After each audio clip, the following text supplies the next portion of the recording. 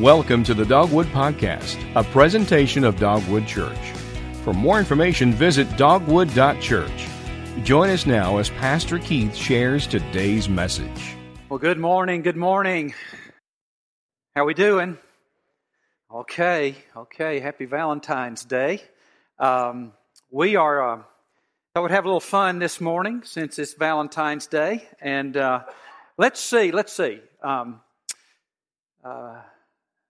Men and women, married couples. Got a few of those in here, I see.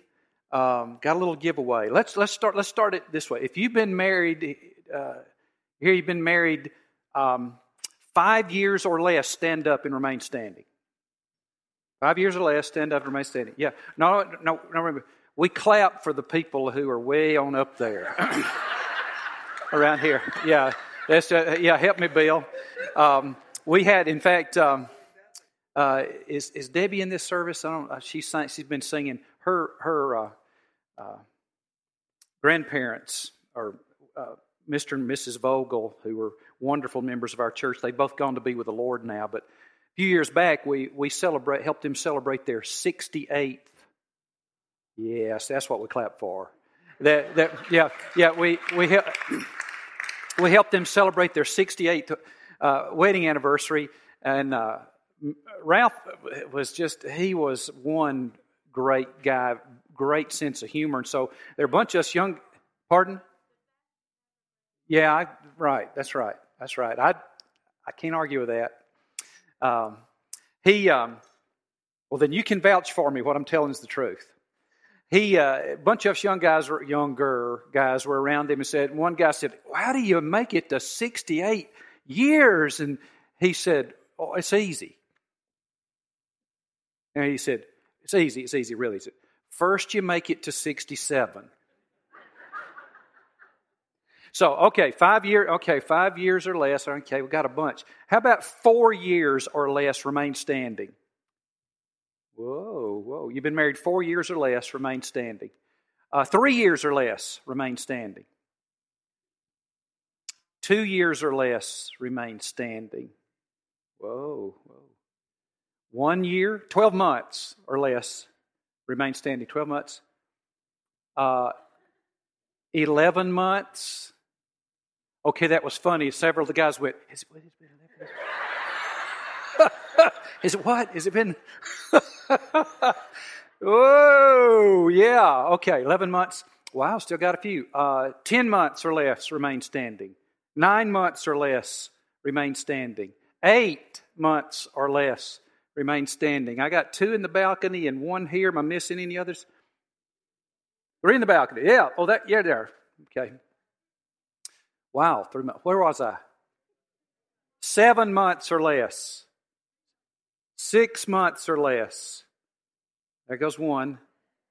5, 4 months or less. Uh-oh. We got 1? There he is. All right, Mason. How long? 3 months. 3 months. She's in the children's bed. You got to go get her. I got a present for you. No. No, I tell you what. I know you're on duty up there. Mason, we have for the two of you a gift of a fully paid registration to a fun marriage retreat at Windshape Marriage in Rome. Sometime in this next 12 months, it's all yours. We've got it here. You can check the schedule whenever it's ready. Contact Elaine Gardner, my assistant, and she'll help you make the arrangements. But congratulations. Would you celebrate with these guys? Yeah. I don't know how to get it to you. I'm not good with paper airplanes, but I'll tell you what. It's right here. It's right here. Got it? Okay, buddy. Yeah, good stuff. You'll notice on your note sheet in the bulletin for the sermon today that the title of the sermon is, "Can God Be a God of Love and Wrath?" Well, as I got to working on that sermon, I thought, I don't know that I can make the wrath of God fit on Valentine's Day. So I changed it.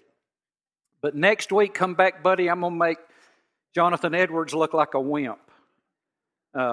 So we're going to take a look next week at what the Bible says about God's wonderful wrath. Believe it or not, it is. It is.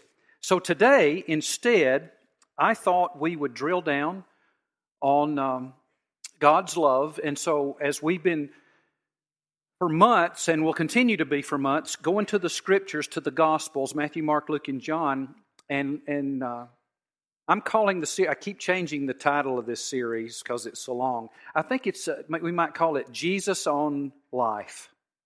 And we're going to go to one of his great teachings today that relates and would help us to understand love. Because one time, Mick Jones, guitarist for Foreigner, asked me, he said, I want to know what love is. I want you to show me. Okay, I made that up. But he did sing that to somebody, and it's probably been played today somewhere else, don't you think, Bill? No, he does not know me. Mick Jones is the one who once said of me, Keith Moore, who? He doesn't know me. So let's turn to one of the most familiar teachings of our Lord Jesus. Ryan, can I get a little more monitor? I think I'm shouting at everybody. Thank you. It's found in the most famous sermon ever preached. Thank you. That's good. Most famous sermon ever preached, Sermon on the Mount. Over about chapter 7 of Matthew. Gospels Matthew. Take your hard copy of your Bible, your digital copy on your phone or your tablet. We use them every week. Most powerful thing we can do to know Jesus and to be love Him and transformed by Him is reflection on the Scriptures. You just can't do better than that. We use it every week. Matthew chapter 7, first book of the New Testament, chapter 7, verse 12. This is what the Lord said. This is God's Word. Therefore, whatever you want others to do for you, do also the same for them. This is the law and the prophets. This is God's Word, Matthew 7:12. Now, we know this as what? The what? The Golden Rule. I've got this little book in my library called Children's Letters to God. I recommend that you get it. And in there, one little girl wrote this letter. I like how she addressed it. Dear Mr. God. Pretty good way to start your prayers. Dear Mr. God, do you really mean do unto others as they do unto you? Because if you did, then I'm really going to fix my brother. Now the cynics change it a little bit and say it this way. Do unto others before they do unto you. I worked for a guy like that one time. He was a real joy. The power hungry say it this way. He who has the gold makes the rule. But Jesus said, do to others what you would have them do to you. This, again, possibly, arguably, certainly one of the most well-known Bible verses worldwide. One of the most quoted. In fact, many people quote this verse who don't even know it's in or from the Bible. It is the Mount Everest of ethics. You can't get better, you can't get clearer, you can't get more powerful or high and lofty in ethical living than Jesus' teaching that we call the Golden Rule. And so in it, He spells out for you and me what it actually looks like to live out part of our mission. To love God and love people, or to love your neighbor as yourself. Remember, Jesus was asked one time, what is the greatest commandment? And He said, it is love the Lord your God with all of your heart, soul, mind. And He said, the second is right up there next to it. Love your neighbor as yourself. Now that's where we get our mission, part of our mission, to make more and better followers of Christ who love God and love people. Love people. What does it look like to love your neighbor as yourself? Here, Jesus says, this is what it's like. This is what it looks like. This is what we do to practically live out this mandate, this command that I'm giving you to love your neighbor as yourself. He explains how to implement this. If you're going to love your neighbor as yourself, he would say, then whatever you want them to do for you, do also for them. That's what it looks like. Now, as a general guide to you and me in specific ethical decisions, the golden rule has never been bettered. Never, ever. And while it applies to all human relationships, individuals and groups, while it applies to all human relationships, since it's Valentine's Day, why don't we take this and apply it to our romantic relationships today? Our husbands and wives, fiancés, girlfriends and boyfriends. Let's see how it applies there. And so if you want the Cliff Notes version of the Bible's entire teaching about what it means to relate to another person in a loving way, this is it. It's a revolutionary statement. Now, some who question the Christian faith bring to our attention that something like this was taught before Jesus showed up on the planet. And that's true. We don't deny that. We acknowledge that. But it's a little bit different. For example, 500 years before Jesus walked the planet, Confucius wrote these words: "What you do not want done to yourself, do not do to others." 400 years before Jesus was on the earth, a philosopher from Athens, Greece, wrote these words: "Whatever angers you when you suffer at the hands of others, do not do to others." 300 years before Jesus, the Stoic philosophers wrote these words: "What you do not want to be done to you, do not do to anyone else." In 20 BC, a young Gentile man who was considering converting to Judaism came to the famous Jewish rabbi Hillel and said, "I am ready to convert to Judaism under one condition: if you can teach me the whole Jewish law while I'm standing on one foot." Now, that was an idiom of the day that meant if you can cut through all the unnecessary details and give me a laser-like definition of all of the truth of your faith in just a second, if you can do that, I'm in. Pretty good challenge. Well, Hillel said this to him. It was written down. "What is hateful to yourself, do to no other. That is the whole law. All else is commentary." Now, these axioms, although very helpful, are all weaker than Jesus' teaching the Golden Rule. They're weaker because they are in the negative.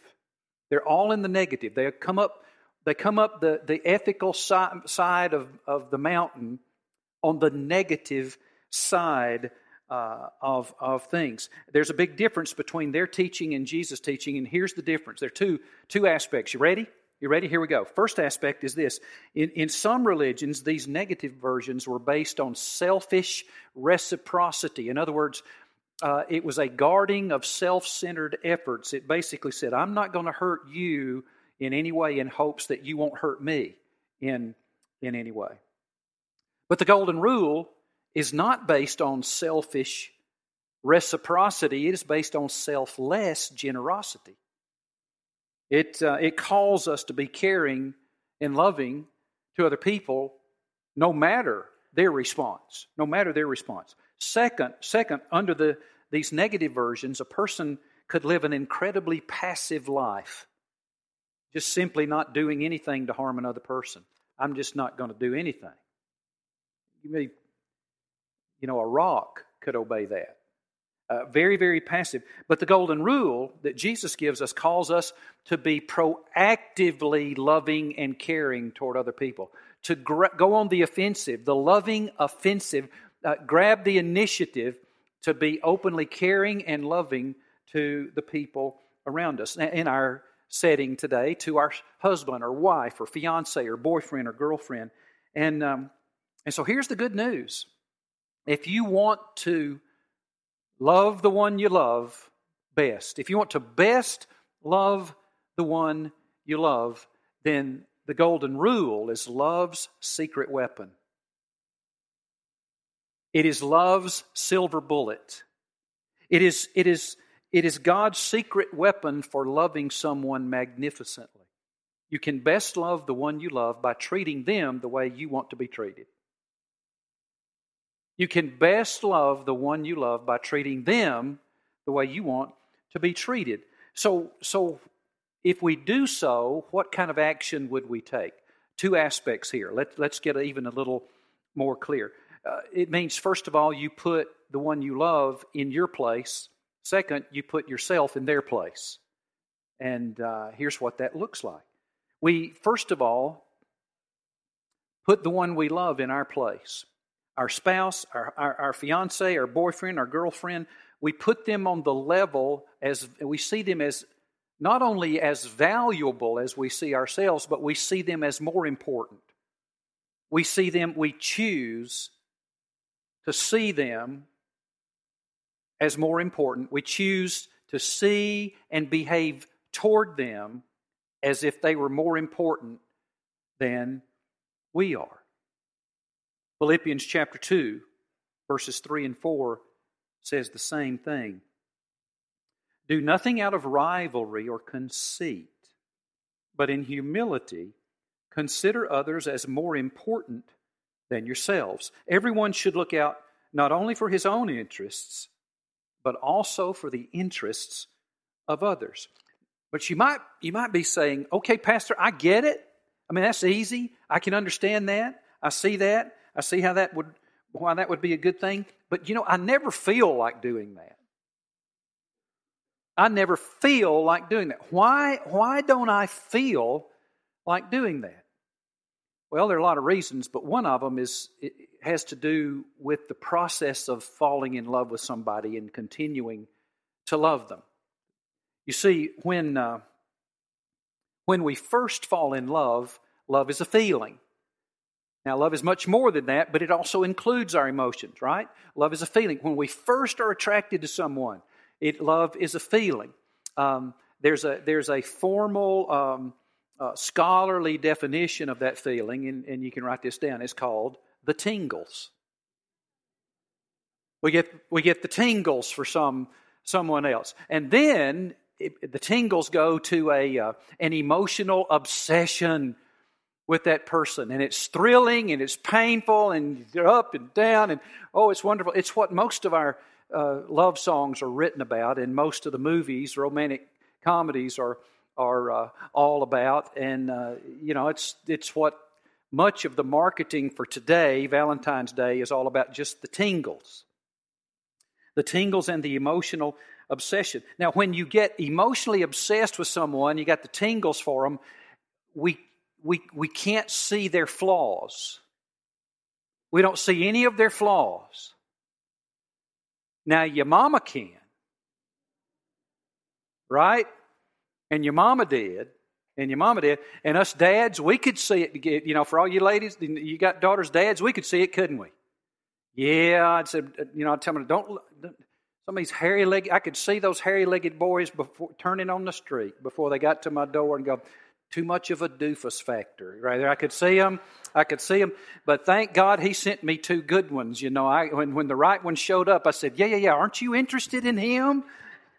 Aren't you? Listen, and I got the right ones. My girls got the right ones, so thank the Lord for them. And guys, if you're listening in on this, I'm giving you a shot here, if you're listening to this sermon this week. And so, but we can't see it. We can't see it.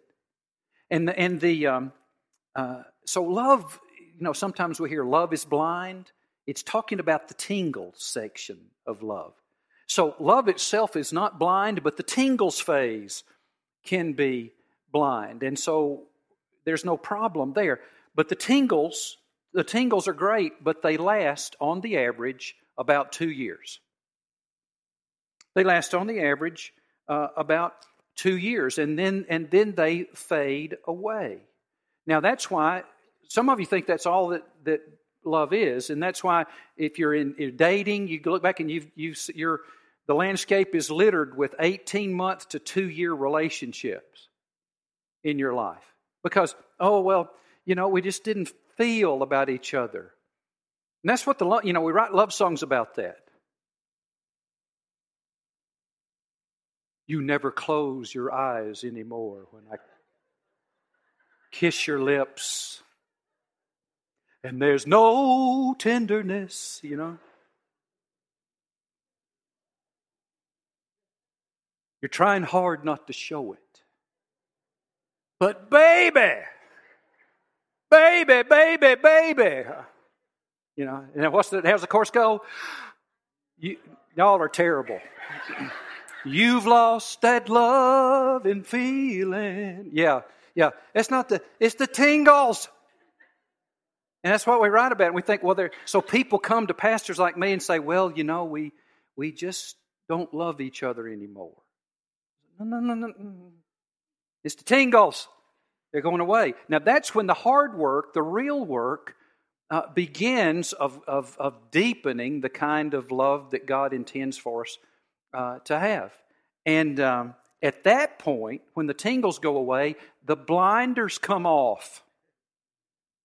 And we begin to see some of the flaws and the things in our loved one that bug us a little bit. Okay, now are looking at each other now. We begin to see those things, and they do bug us. I mean, I was looking for some illustrations online, Bill, for this yesterday. And I did a Google search, and one gal's blog popped up. Now she's got to have a secure husband because they're still married, and he lets her do this. The title of her blog is "My Husband Annoys Me." And not everything on there is worth reading, but it was pretty funny, I got to tell you. But we begin to see the things that bug us, and we're irritated at it, so we don't as easily feel like putting them as more important than ourselves and putting ourselves in their place. And so mature love becomes an attitude. It becomes a choice. It becomes a choice to remove ourselves from first place and put our spouse there, and whatever we want them to do for us, we do the same for them. It is love's secret weapon. Now, we need a daily reminder. And so I'm going to give you 2 key questions to ask. Here's the first one. Jot this down. Here's the first question. Every day when you get up, put it as an affirmation. Put it on your as a reminder on your daily planner, on your little electronic time management, a reminder that pops up every day so that you see it, and you ask this question: how can I best serve my spouse today? How can I best serve my husband, my wife? How can I best serve my fiance today? It changes. You go from how can I get what I want? How can I demand my rights to, no, how do I make them practically feel and be more important than me? How can I do that? It's a great reminder. So, if you want to love the one you love the best, that this is kind of what it looks like to treat someone like that. Second, you put yourself in their place. Self-centeredness drives us most of the time. But so we have to use our imagination to put ourselves in our spouse's shoes. And here's the key question. When any circumstance comes up that bugs us, something they have said, something they have done, some behavior that bugs us, the key question to ask is, how would I like to be treated in their place? How would I like to be? So, wives, when your husband comes home at night and the one thing you told him to do on the way home, he forgot. The one thing he forgot to bring the bread in, then rather than you ask the question, how would I like to be treated by me, if I was him right now, probably you wouldn't say, I wouldn't want to be beat severely about the head and shoulders with my words. I wouldn't want to be nibbled to death like a duck with my nagging. Probably not. Guys, when your wife does that thing that always bugs you the most, that you said, we've talked about this 1,000 times and it happens again, you would ask the question, wait a minute, now, how would I like to be treated if I were in her place? It just changes everything. That's a practical way to live this out. The golden rule transforms our actions. It guides us in how to serve one another. So I put them in my place. I put myself in their place. So can you imagine how much better life would be if this became your habitual practice in your relationship with your spouse or your fiance? Can you imagine no more domestic violence, fewer arguments and fights, no more divorce, an ever-increasing intimacy with and enjoyment of your spouse? Ever-increasing intimacy with and enjoyment of each other for the rest of your life until, Lord willing, maybe you'll get up to that 67, 68, 69-year mark like Mr. and Mrs. Vogel did. But ever-increasing. This is what would happen. Yet, we have a problem. Here's our problem. We can't do it. We can't do it. Well, say, sure we can. No. Nobody lives up to the golden rule. There are those who say keeping the golden rule is what makes them okay with God. Well, then nobody's okay with God if you got to keep the golden rule perfectly to be made okay with God, because nobody lives up to the golden rule all the time. No one. It reminds us that we are sinners in need of a Savior. But those of you who already trust in Christ, even those of us who trust in Christ, we can't keep the golden rule all the time. What is our problem? Is it because the golden rule is too complicated? No. Is it because the golden rule is too hard to understand? No. It is because it's not a matter of the head, it's a matter of the heart. We have a heart problem. We need heart surgery, spiritual heart surgery. God commands us to practice the golden rule, and He actually holds us responsible to do so that in part all of us will realize we can't do it, that we need outside help. We are sinners in need of a Savior. We need for our hearts to be changed. Such a principle can only be consistently practiced by those who are indwelt by the Spirit of Christ, the Holy Spirit of God, who enables us to do such a supernatural thing. And the golden rule, the good news is, the golden rule will begin to typify the follower of Jesus as he or she are transformed by the grace of God and the indwelling presence of the Holy Spirit over time, transforming us, renovating our hearts, turning us into people who look and act like Jesus Himself. The presence in the life of Jesus Himself begins to be expressed through our bodies toward the ones that we love. We need outside help. Now remember, let's go back again, remind the greatest commandment. When Jesus was asked, it goes like this. First, you love the Lord your God with all of your heart, soul, mind, and strength. That comes first. Then you're able to love your neighbor as yourself. Because as we love Him and He begins to change us from the inside out, over time, He will begin to shrink our self-centeredness, and He will begin to swell our selfless love and our capacity to love others and to treat them as we would like to be treated. He does that for us. He commands it. Actually, if you go to the Gospel of John, chapter 13, verse 34, He says, I give you a new command. Love one another. Okay? How? Just as I have loved you, you must also love one another. Well, just how did He love us? Well, Philippians chapter 2 says He loved us by considering us more important than His own interest.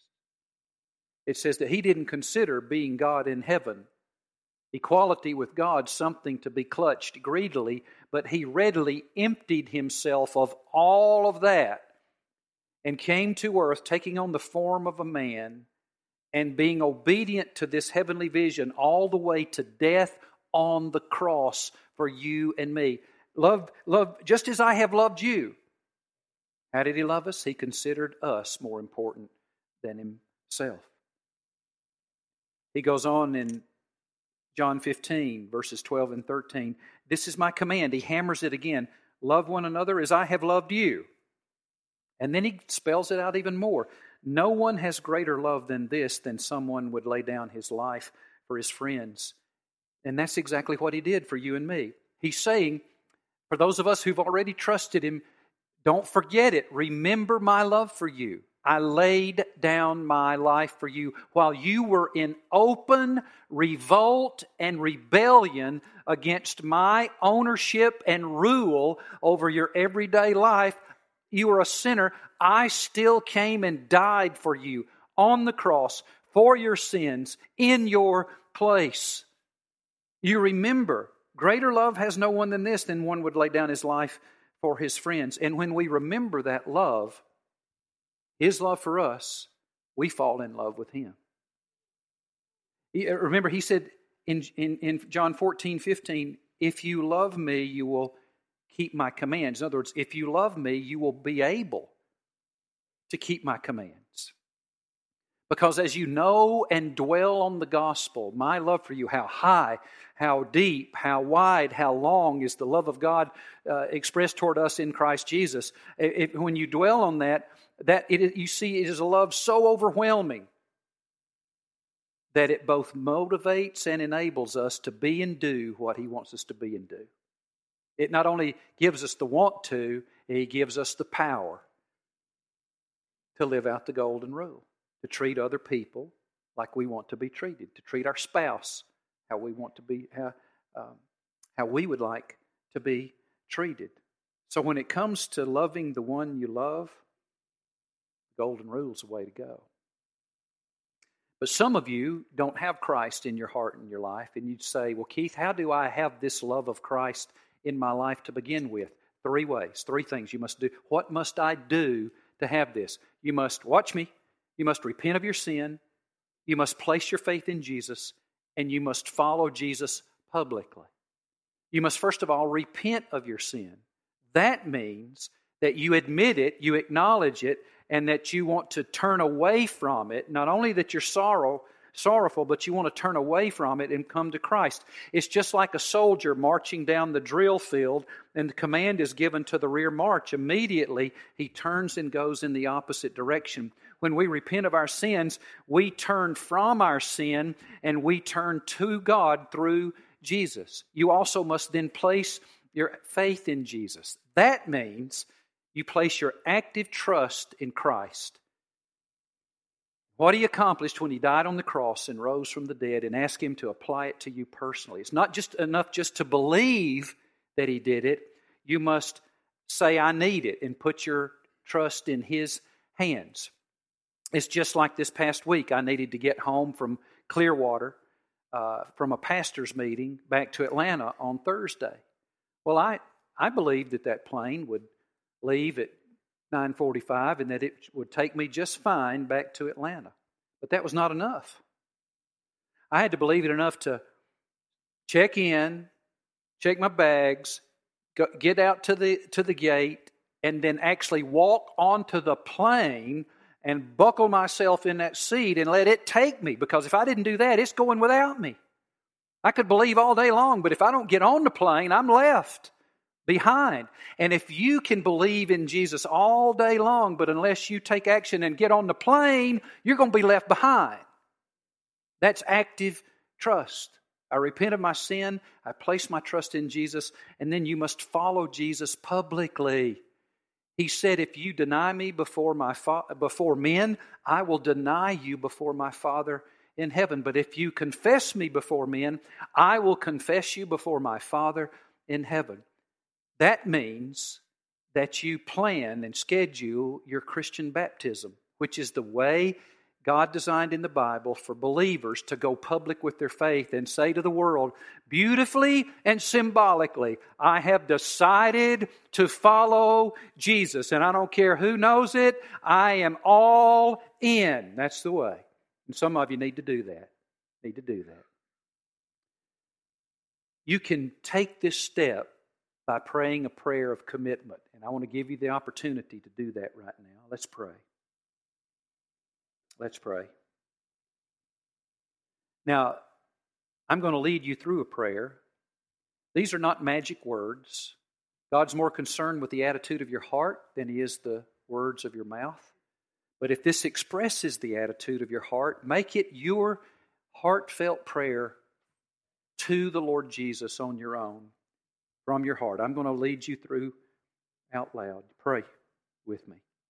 Say this to the Lord. Dear Lord Jesus, I admit that I have gone my own way. I have sinned in my thoughts, in my speech, and my actions. And I'm sorry for my sins. I turn from them in repentance to you right now. I believe that you died for me, bearing my sins in your body on the cross. Thank you for your great love. Now I open the door of my heart and life to you. Come into my life, Lord Jesus. Come in as my Savior and forgive and cleanse me. Come in as my Lord and take control of me. And I will serve you as you give me strength all the days of my life. Lord, I want to thank you for hearing these prayers. I want to thank you that you have made a way by the indwelling presence of your Holy Spirit and your amazing grace to turn us into the kind of people who can do unto others as we would have them do unto us, who could love our neighbor as ourselves, and especially on this day, could focus on loving our spouse or our fiancé or boyfriend or girlfriend in holy ways, in good ways, in the right way. Make it so. Lord, thank you for hearing the prayers of those who wanted to become your followers for the very first time. And it's in Christ's name that we pray. Amen. Thank you for listening to the Dogwood Podcast. We hope you enjoyed the message. For more information and other sermons, visit dogwood.church. If you'd like to give to Dogwood Church, you can use your smartphone and text keyword Dogwood to 779-77 or click the Give link online. You can now download the Dogwood Church app for Apple and Android devices for podcast, video, and more.